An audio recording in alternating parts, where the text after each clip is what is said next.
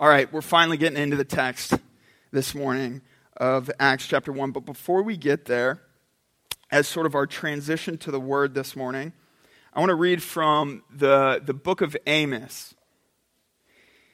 And Amos isn't one of those books that I spend a lot of time in. I don't know about you, how much time you spend in Amos throughout the year. But I'm reading through the Bible this year. I'm following a plan just on my own devotions. And I've been in Amos over the last week. And I was reading these words from chapter 8, I think 2 mornings ago. And it just hit me so hard. And it spoke to where we are, I believe, as a body. This is what the Lord warned the people of Israel through the prophet Amos. In Amos chapter 8, verse 11, he says, "Behold, the days are coming, declares the Lord God, when I will send a famine on the land, not a famine of bread, not a famine of thirst for water, a famine of hearing the words of the Lord." Let that sink in for a moment. I'm sending a famine from hearing the words of the Lord. They shall wander, that's the people, they shall wander from sea to sea, from north to east, from coast to coast. They shall run to and fro to seek the word of the Lord, but they shall not find it. In that day, the lovely virgins and the young men shall faint for thirst for the word of God. I hope that aches when you read that. I hope that brings you to a place of just thank you, Lord, that we do not live in that time. Thank you, Lord, that we live in a time when we have access to the Word and the presence of God through Jesus Christ. Amen. And that's what the whole point of this series is. When we're walking through the book of Acts, what we're asking God is how today in 2018 are we supposed to hear you and discern what you're saying and obey you? Jesus says, if you hear my words and you don't do them, you don't obey them, you're like a man who builds his house on the sand. But anyone who hears my words and obeys them will be like a man with a firm foundation. So here's the little blurb for this series. As a people of God, we constantly need to practice spiritual discernment. We think of discernment for big things, like when you're choosing which college to go to, or you're choosing which career to pursue, or whether or not you should move, or whatever. Discernment should be a part of our lives 24/7. You should be constantly discerning what the will of God is in all matters. How you conduct a conversation, what to engage, what activities to do, where to go, how to speak to people. This should be how we as the people of God are constantly living, constantly seeking the discernment of God. We are daily faced with decisions, great and small, that require the ability to listen and follow the Spirit and Word of God. As we walk through the book of Acts, we'll be asking some key questions about the process of spiritual discernment. How are the people of God called to make decisions? What role does the Spirit of God play in discernment? How did the early Christians practice discernment? How did the early church make decisions? What role does prayer and the Word of God play in spiritual discernment? What does spiritual community play in discernment? The entire book of Acts is a book of spiritual discernment. As we engage the stories in Acts, we can learn and grow in our own ability to walk out God-honoring processes of spiritual discernment. So take these questions that you have, take these things you're working through in your own life, bring them to the seasonal community groups, and then sit with your spiritual community groups in the homes of one another and share what's going on and seek prayer for it. So bring the things that you need help discerning and bring it to the group and let the group seek after God with you. We should never, as Christians, be making major decisions in isolation. It's blank stares. Let me say that again. We should never, as Christians, be making major decisions, even small decisions necessarily, in isolation. God has designed us in such a way to do this life together, which means we need to actually speak to one another and share what's going on and ask for prayer. The last time I was in St. Louis, the search committee had just reached out to me the week before and asked me to consider the position officially. So What did I do? What did we do as a family when we were in St. Louis? Well, we prayed together with our friends, with our family. We sought wisdom. We sought direction. We asked for insight. We asked for if there were any blind spots that we should be thinking about. This is how we need to make decisions all the time. Inviting community. So if you live in a place of isolation, you're blocking off the Word of God in a major way in your life because He speaks through the people of God together as we seek Him. All right, this is from my sermon 2 weeks ago. How does God speak and how do we hear Him? This is all from the Scriptures. We hear Him through the indwelling of the Holy Spirit. We hear Him through the Scriptures. We hear Him through spiritual community. We hear Him through spiritual service. So as we serve God, we hear Him. And an example of this could be, I was talking about this with someone recently. So when Martha's running around serving and Mary's sitting at the feet of Jesus, we always look at Martha and say, like, that, well done, Martha, we want to be like Martha. Or Mary, excuse me. And Jesus says that. She's chosen the better thing. But Jesus doesn't stay sitting in that seat forever. Because when that time is done, what does Jesus do? He stands up, he walks out of the house, and he starts serving the next place that God calls him. So what does it mean for Mary to continue to listen to Jesus? She gets up and goes with him. If you're not serving how God's called you to serve, you can't listen to Jesus because you're not where He's called you to be. At least clearly.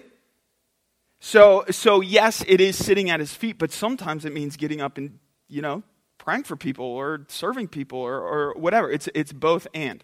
It's always knowing what Jesus is calling you to do, listening and following. And then, yes, the Lord speaks through nature and personal experience. Paul says that man is without excuse. Man is without excuse. This is Romans chapter 1. Because creation has revealed to all people who have ever lived that there is a creator God. All right, but those, the nature and personal experience need to be submitted to the Scriptures. And then prayer and worship should be a part of each of those things. All right, that leads us to the book of Acts. In the book of Acts, in your Bibles, what does it title it? Anybody got their Bibles open? What's the title of the book? Acts of the Apostles. So when it was originally written for the first 100 years or so, there was no official title. That was the traditional title that was put on it a little bit later. There is some problems with this title. A better title would probably be The Ongoing Works of Jesus Christ Through the Apostles by the Holy Spirit. The book of Acts is about Jesus. The book of Acts isn't about people primarily. The book of Acts is about Jesus. And it's about His Spirit indwelling His people and what they did. So a more appropriate title would actually be The Acts of the Holy Spirit. The book of Acts is part 2 of the larger Luke Acts work, which was addressed to the man Theophilus. The book of Luke is a theological biography, and I talked about this on Easter morning, how to read theological biographies. But the book of Acts is a theological history. So when you're reading a theological biography, when you're reading the Gospels, you notice it doesn't include, like, where did Jesus go to school?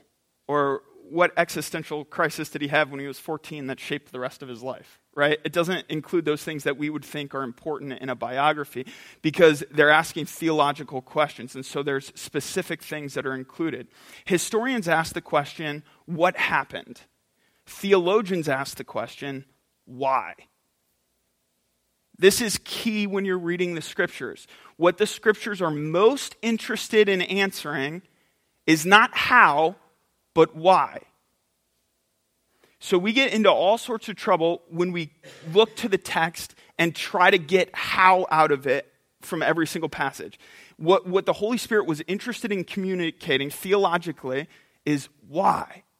So when you read, it's a mystery how God created the heavens and the earth. And theologians have wrestled and argued and wondered about this forever, right? Was it the day-age theory? Was it literal 7 days? Was it millions of years? Was it divine evolution? Theologians hold all of these different views. the problem is that's not actually what the text is concerned with. What the text is most concerned with is why. Why did God create the heavens and the earth? Why? Why are there 7 days that he talks about? Why? What does that reveal about the Lord? Why? So when we're reading the book of Acts as a theological history, what Luke is interested in communicating and what the Spirit of God is interested in communicating is why. Why did these things happen? Why did the Holy Spirit work this way? Why did the apostles choose what they chose? Why did the early church do what they did? All right, so a key question for modern readers is Acts descriptive or is it normative? So what that means is when we read the book of Acts, is it simply describing what happened but not necessarily applicable to our lives? Or is it normative? When we read the book of Acts, is that supposed to be normal? Is that supposed to be the way it is for all people, all times, and all places? This is probably the most important question to ask when you're reading a history book in the Bible. Is it normative or is it descriptive? Let me give you an example of this. When Lot's 2 daughters get Lot drunk and sleep with him so that they can get pregnant, is that descriptive or is it normative? All right, if you read that as normative, you're going to have some problems, right?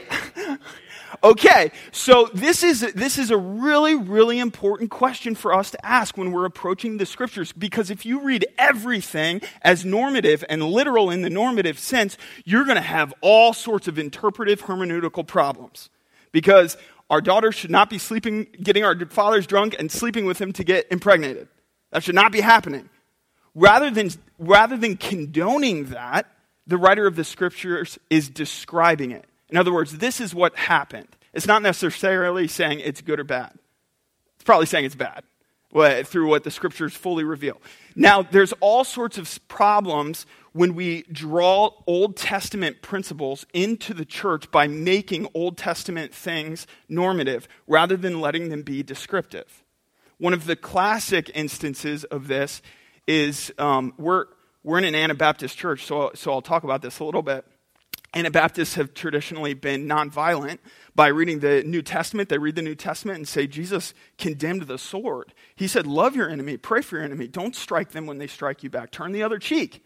Sermon on the Mount. Christians have often gone to the Old Testament and say, well, the Israelites pursued war, so that's okay. They take an Old Testament principle that's descriptive, make it normative, and apply it to the church. There's problems with that. And I'm not here to speak on just war theory or anything like that. I'm just showing an example of how complicated this is when we approach the scriptures. So we have to be careful. What is normative and what is descriptive? When someone says they give more money than they actually give, should we pray that God strikes them down and they fall dead? That happens in Acts, and we're going to read about that. Is that normative or descriptive? Remember when the husband and wife deceived the church with how much they gave? They said they gave everything, but they held some back for themselves.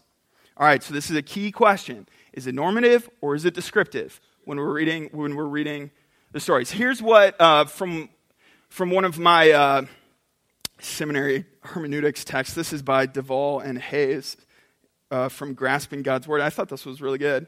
They're speaking about Acts. They say, when it comes to reading and applying Acts, we face one major interpretive challenge that we did not have to deal with when reading the Gospels, even though both are narrative. In the Gospels, we read about Jesus and his original disciples without ever once thinking we will be in that exact same situation. We're not going to get into a boat with Jesus to cross the Sea of Galilee or walk with him through the streets of Jerusalem. In Acts, however, the situation is different. From the Gospels to Acts, there is a major shift in biblical history from the period of Jesus' ministry on earth to the period of the Spirit's ministry through the church. And we, as believing readers, are a part of that Spirit-driven church. So even though we don't live in the spiritual historical time period of the Gospels, we do live in the age of the New Testament church, which means when we're reading Acts, we can actually have those same experiences. We are part of that Spirit-driven church. Here comes the tricky part. Should we read Acts as normative so that the church of all time should imitate the experiences and practices of the early church? Or should we read Acts as merely descriptive of what was valuable and inspiring in the early church, but is not necessarily binding on us today? Without a doubt, this is the most significant issue we face when we learn to interpret Acts. On the one hand, if we read Acts as purely descriptive, then why bother reading it at all? If it's not going to apply to our lives, what's the point? If on the other hand, we take Acts as normative, do we have to repeat all the practices of the early church, including rivalries, immoralities, and heresies? Do we have to make decisions by casting lots? Should we read Acts as normative or descriptive? In making the interpretive journey in the book of Acts, we believe that a both-and approach works best. So then the question is, how do you figure out which is normative and which is descriptive? Here are 5 principles as you read the book of Acts. And Rosa will put these slides up this week with the sermon, so you can get them off the website later. Number 1, look for what Luke intended to communicate in his readers. In other words, what's Luke actually trying to say? That's always a good question when you're reading a book, right? What's the author trying to say? Number 2, look for positive and negative examples in the characters of the story. So he's going to include both positive and negative. Not everything in Acts is going to be positive. Some things are going to be negative. Number 3, read individual passages in light of the overall story of Acts and the rest of the New Testament. This is the most important thing that you can do when you read the Bible. Don't proof text. Don't take a single verse and build an entire theology off of one verse. Look at the testimony of the scriptures and let all of the scriptures influence the one scripture rather than the other way around. You get what I'm saying? All right, let me use an example of this in Protestant churches. Who's heard of being born again? Who in here has been? You've heard of being born again? I think every hand should be up right now, right? You've all heard of being born again. How many times does that phrase appear in the New Testament? One time.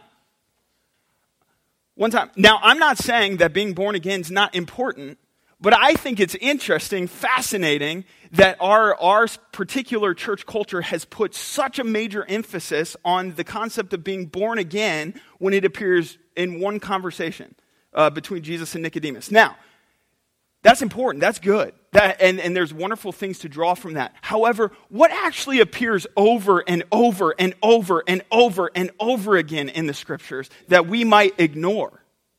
Saved by grace. Saved by grace, what? Repentance. Follow me. Well done, Paul. Follow me. This command is repeated over and over and over again. Why do we put way more emphasis on being born again than follow me? They work together. Don't hear me exclude the one. I'm not saying don't be born again. By all means, be born again. What I am saying is when you proof text, when you build an entire theology off of a single verse, rather than looking at the greater testimony of scriptures, you get into all kinds of problems. So let God speak through the full testimony of the scriptures. Amen? All right. Look for repeated patterns and themes. All right, who's the writer of Luke and Acts? How do we know it? No, he doesn't. He doesn't say. The book's anonymous. So nowhere in Luke and nowhere in Acts does it say who wrote it. So theologians have a couple of reasons why they think that Luke is the most likely candidate. First of all, it was written by not an original apostle. In Luke 1, it says these are things handed down to us. It was a well-educated author.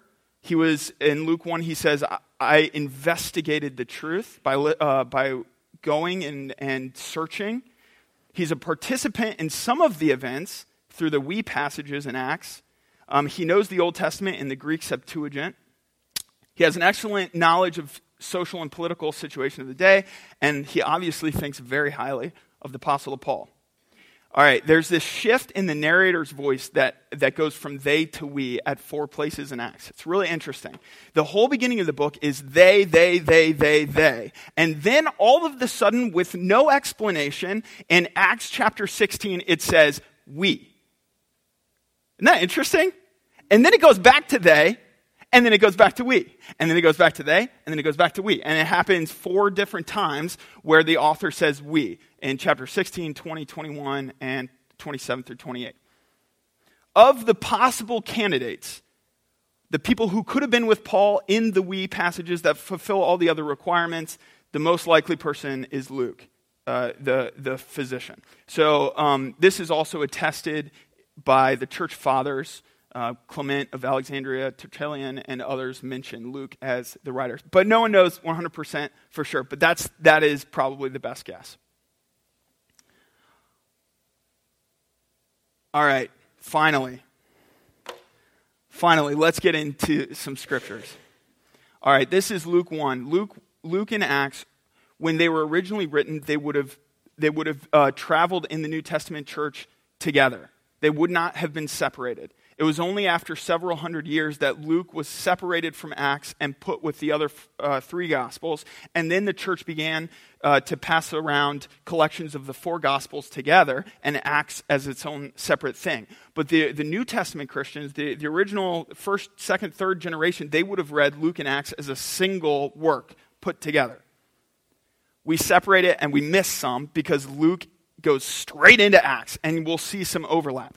Luke chapter 1, he says, many people have set out to write accounts about the events that have been fulfilled among us. They use the eyewitness reports circulating among us from the early disciples. Having carefully investigated everything from the beginning, I also have decided to write an accurate account for you, most honorable Theophilus, so you can be certain of the truth of everything you were taught. Why was the book of Luke written? It's right there. So we can be certain of the truth of everything we've been taught. All right, skipping to Luke 24, which overlaps with Acts chapter 1. This is the end of Luke. He says in verse 45, this is Jesus. Then he opened their minds to understand the scriptures, and he said, yes, it was written long ago that the Messiah would suffer and die and rise from the dead on the 3rd day. It was also written that his message would be proclaimed in his authority of his name to all nations, beginning in Jerusalem. There's forgiveness of sins for all who repent. You are witnesses of all these things. And now I will send the Holy Spirit just as my Father promised. All right, listen to this. But stay here in the city until the Holy Spirit comes and fills you with power from heaven. Don't try to do a thing until the Spirit clothes you with power. Don't try to fill the mission until the Spirit fills you. Then Jesus led them to Bethany, and lifting his hands to heaven, he blessed them. While he was blessing them, he left them and was taken up to heaven. So they worshipped him and then returned to Jerusalem filled with great joy. And they spent all of their time in the temple praising God. Acts chapter 1. In my first book, that's Luke, I told you Theophilus. Theophilus means friend or beloved of God. You see Philo in there, Philadelphia, and Theo in there, God, Theophilus. We're not sure if this was a specific person or like a person's proper name or if it was a title for a person. So Theophilus could just be like saying father in the faith or you know what I mean? Something like an appropriate title. Theophilus is probably the person who paid the money for Luke to be able to do all the travels and write the book. He's probably the patron for Luke Acts. That's who scholars think he is, and they think he was probably a new Christian. All right, in my first book, I told you, Theophilus, about everything Jesus began to do and teach. So what's Acts about? What Jesus continued to do and teach. In the first book, it was about what he began to do. In this book, it's about what he continues to do. Verse 2, until the day he was taken up to heaven after giving his chosen apostles further instructions through the Holy Spirit. During the 40 days after he suffered and died, he appeared to the apostles from time to time, and he proved to them in many ways that he was actually alive. And he talked to them about the kingdom of God. Once when he was eating with them, he commanded them, do not leave Jerusalem until the Father sends you the gift of the gift he promised, as I told you before. John baptized you with water, but in just a few days you will be baptized with the Holy Spirit. One of the ways we know something is extra important in the scriptures is when it's repeated. He just said that at the end of Luke. Don't move until you're filled with the Spirit. Acts chapter 1. Don't move until you're filled with the Spirit. Verse 6, so when the apostles were with Jesus, they kept asking him, look, Lord, has the time come for you to free Israel and restore our kingdom? He replied, the Father alone has the authority to set those dates and times, and they are not for you to know. But you will receive power when the Holy Spirit comes upon you, and you will be my witnesses, telling people about me everywhere, in Jerusalem, throughout Judea, and Samaria, to the ends of the earth. I want to point out one thing in this real quick, because I think it's very important. It's hard to translate the grammatical part of the Greek in this. It's a construction that's as if the author is saying, on one hand, blah, blah, blah, but on the other hand, da, da, da. So that's sort of the way that the grammar structures. So a way to translate it would be, on the one hand, the apostles asked Jesus, is now the time that you're going to restore the kingdom to Israel? But on the other hand, Jesus replied, it's not for you to know the times or seasons, but here's what it is for you to know. You will be filled with power to be my disciples and my witnesses to all the nations. The reason why I want to highlight this is every single generation since the time of Christ to today has thought that he would return in their generation. Right? Every generation of Christians. And we should long for the return of the Lord. And we should seek the return of the Lord. And we should work for the return of the Lord. And we should pray for the return of the Lord. And we should labor for the return of the Lord. But when that time is, will be a mystery until it happens. What he is interested most for his disciples is this. Listen, church. He's not given us power for that. What has he given us power for? You will receive power when the Holy Spirit comes upon you, and you will be my witnesses, telling people about me everywhere, in Jerusalem, throughout Judea and Samaria, and to the ends of the earth. We should live and die for this, to witness for Jesus Christ to the ends of the earth. This is where the power of God resides in you, church. If you're looking for the power of God, it's this, to be his witness to the ends of the earth. Verse 9, after saying this, he was taken up into a cloud while they were watching, and they could no longer see him. As they strained to see him, rising into heaven, 2 white-robed men suddenly stood among them. Men of Galilee, they said, why are you standing here staring into heaven? Jesus has been taken from you into heaven, but someday he will return from heaven in the same way you saw him go.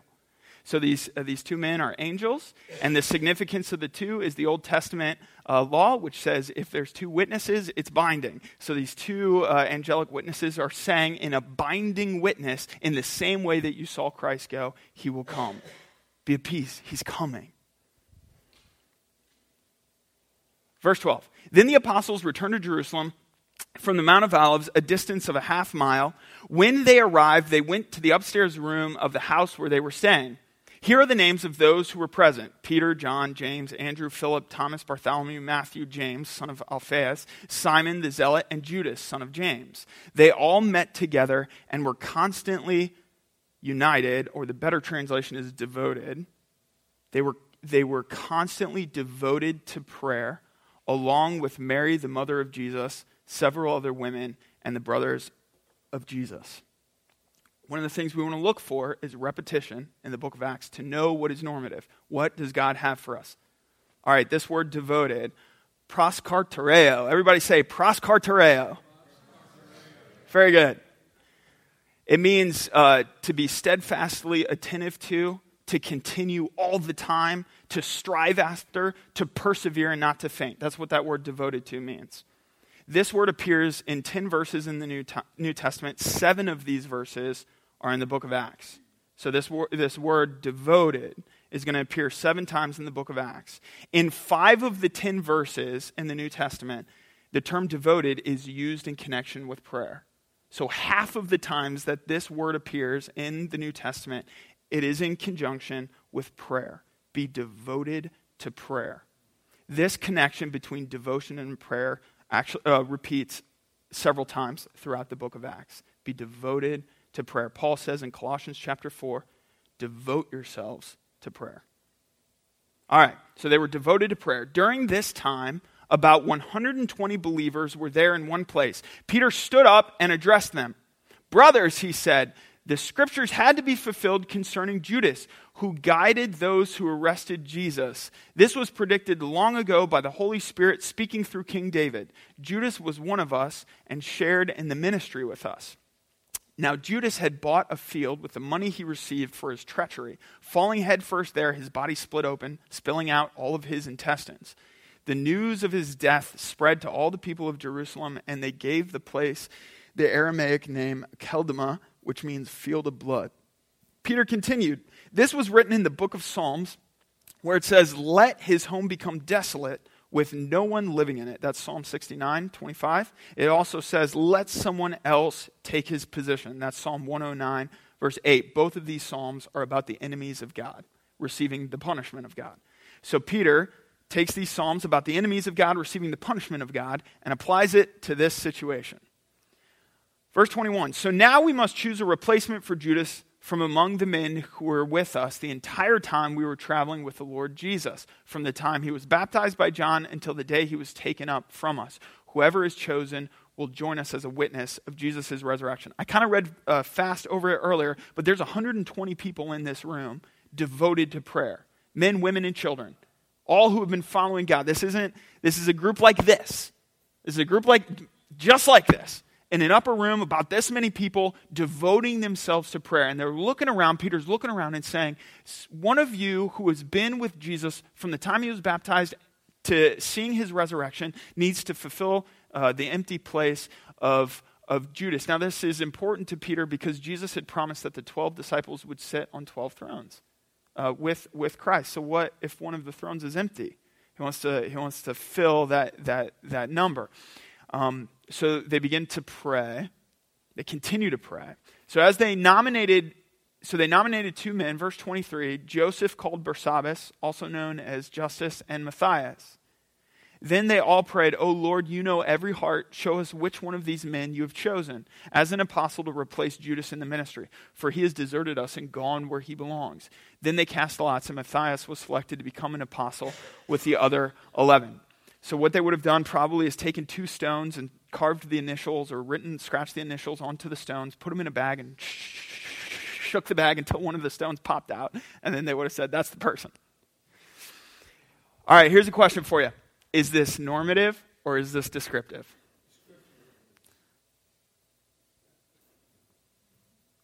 The casting of lots. What's that? Both? Maybe. So I hear both. It's a good question. It's a legitimate good question. Should New Testament Christians, should we today be making decisions by casting lots? They did it. Now, what has not happened yet? The Holy Spirit. What are we going to read about next week in Acts chapter 2? Is there another occurrence of casting lots in Acts? Nope. So they're in this weird in-between space. Jesus has resurrected from the dead and ascended into the heavens, been crucified for them, and they're in this liminal space of waiting for the Spirit. And they cast lots in the waiting. Now, the game is about to change for them and for us forevermore. Because in Acts chapter 2, Brother Brandon Hanks is going to be here teaching on it, and you'll be blessed by that next week. Praise God. He's going to be teaching on this. The Spirit of God's going to fall on his people and indwell them with the power of God. And never again, all the many decisions that the New Testament faces, in all the rest of the New Testament, man, they've got some crazy decisions to make. Where do we go? What do we do when we're being stoned to death? Who do we pursue? How do we preach the gospel? What do we say when we're standing in front of kings and rulers? When Paul's standing in front of Caesar, what's he supposed to say? All of these decisions, all of these searching, all of the question, it comes by the Spirit of God in the people of God searching the Word of God together. Brothers and sisters, we can live in the same way today. Amen? We can live in the same way the same power resides in us because of the Lord Jesus Christ. He sat down at the right hand of the Father and said, "It is finished." And he's still interceding for you and I, just as he did for his servant Paul, just as he did for Peter, just as he did for John, for Simon, for all these great men and women of the faith. Jesus is empowering us through the Spirit in the same way today. So when we make decisions, this is why we chose the book of Acts for this. When we make decisions, we go to the Spirit of God, with the people of God, with the Word of God, and we seek the will of God. Team, you can come up. Let's pray and just let that sink in for a moment. I'd invite you in this short time of reflection to maybe bring to mind a couple of decisions, a couple of things that you're facing at this time in life that you desperately need God's help in making the decisions, to know which way to go, to know how to deal with that relationship that's so painful, to know how to handle the suffering of the loss of a friendship or the sickness of a loved one.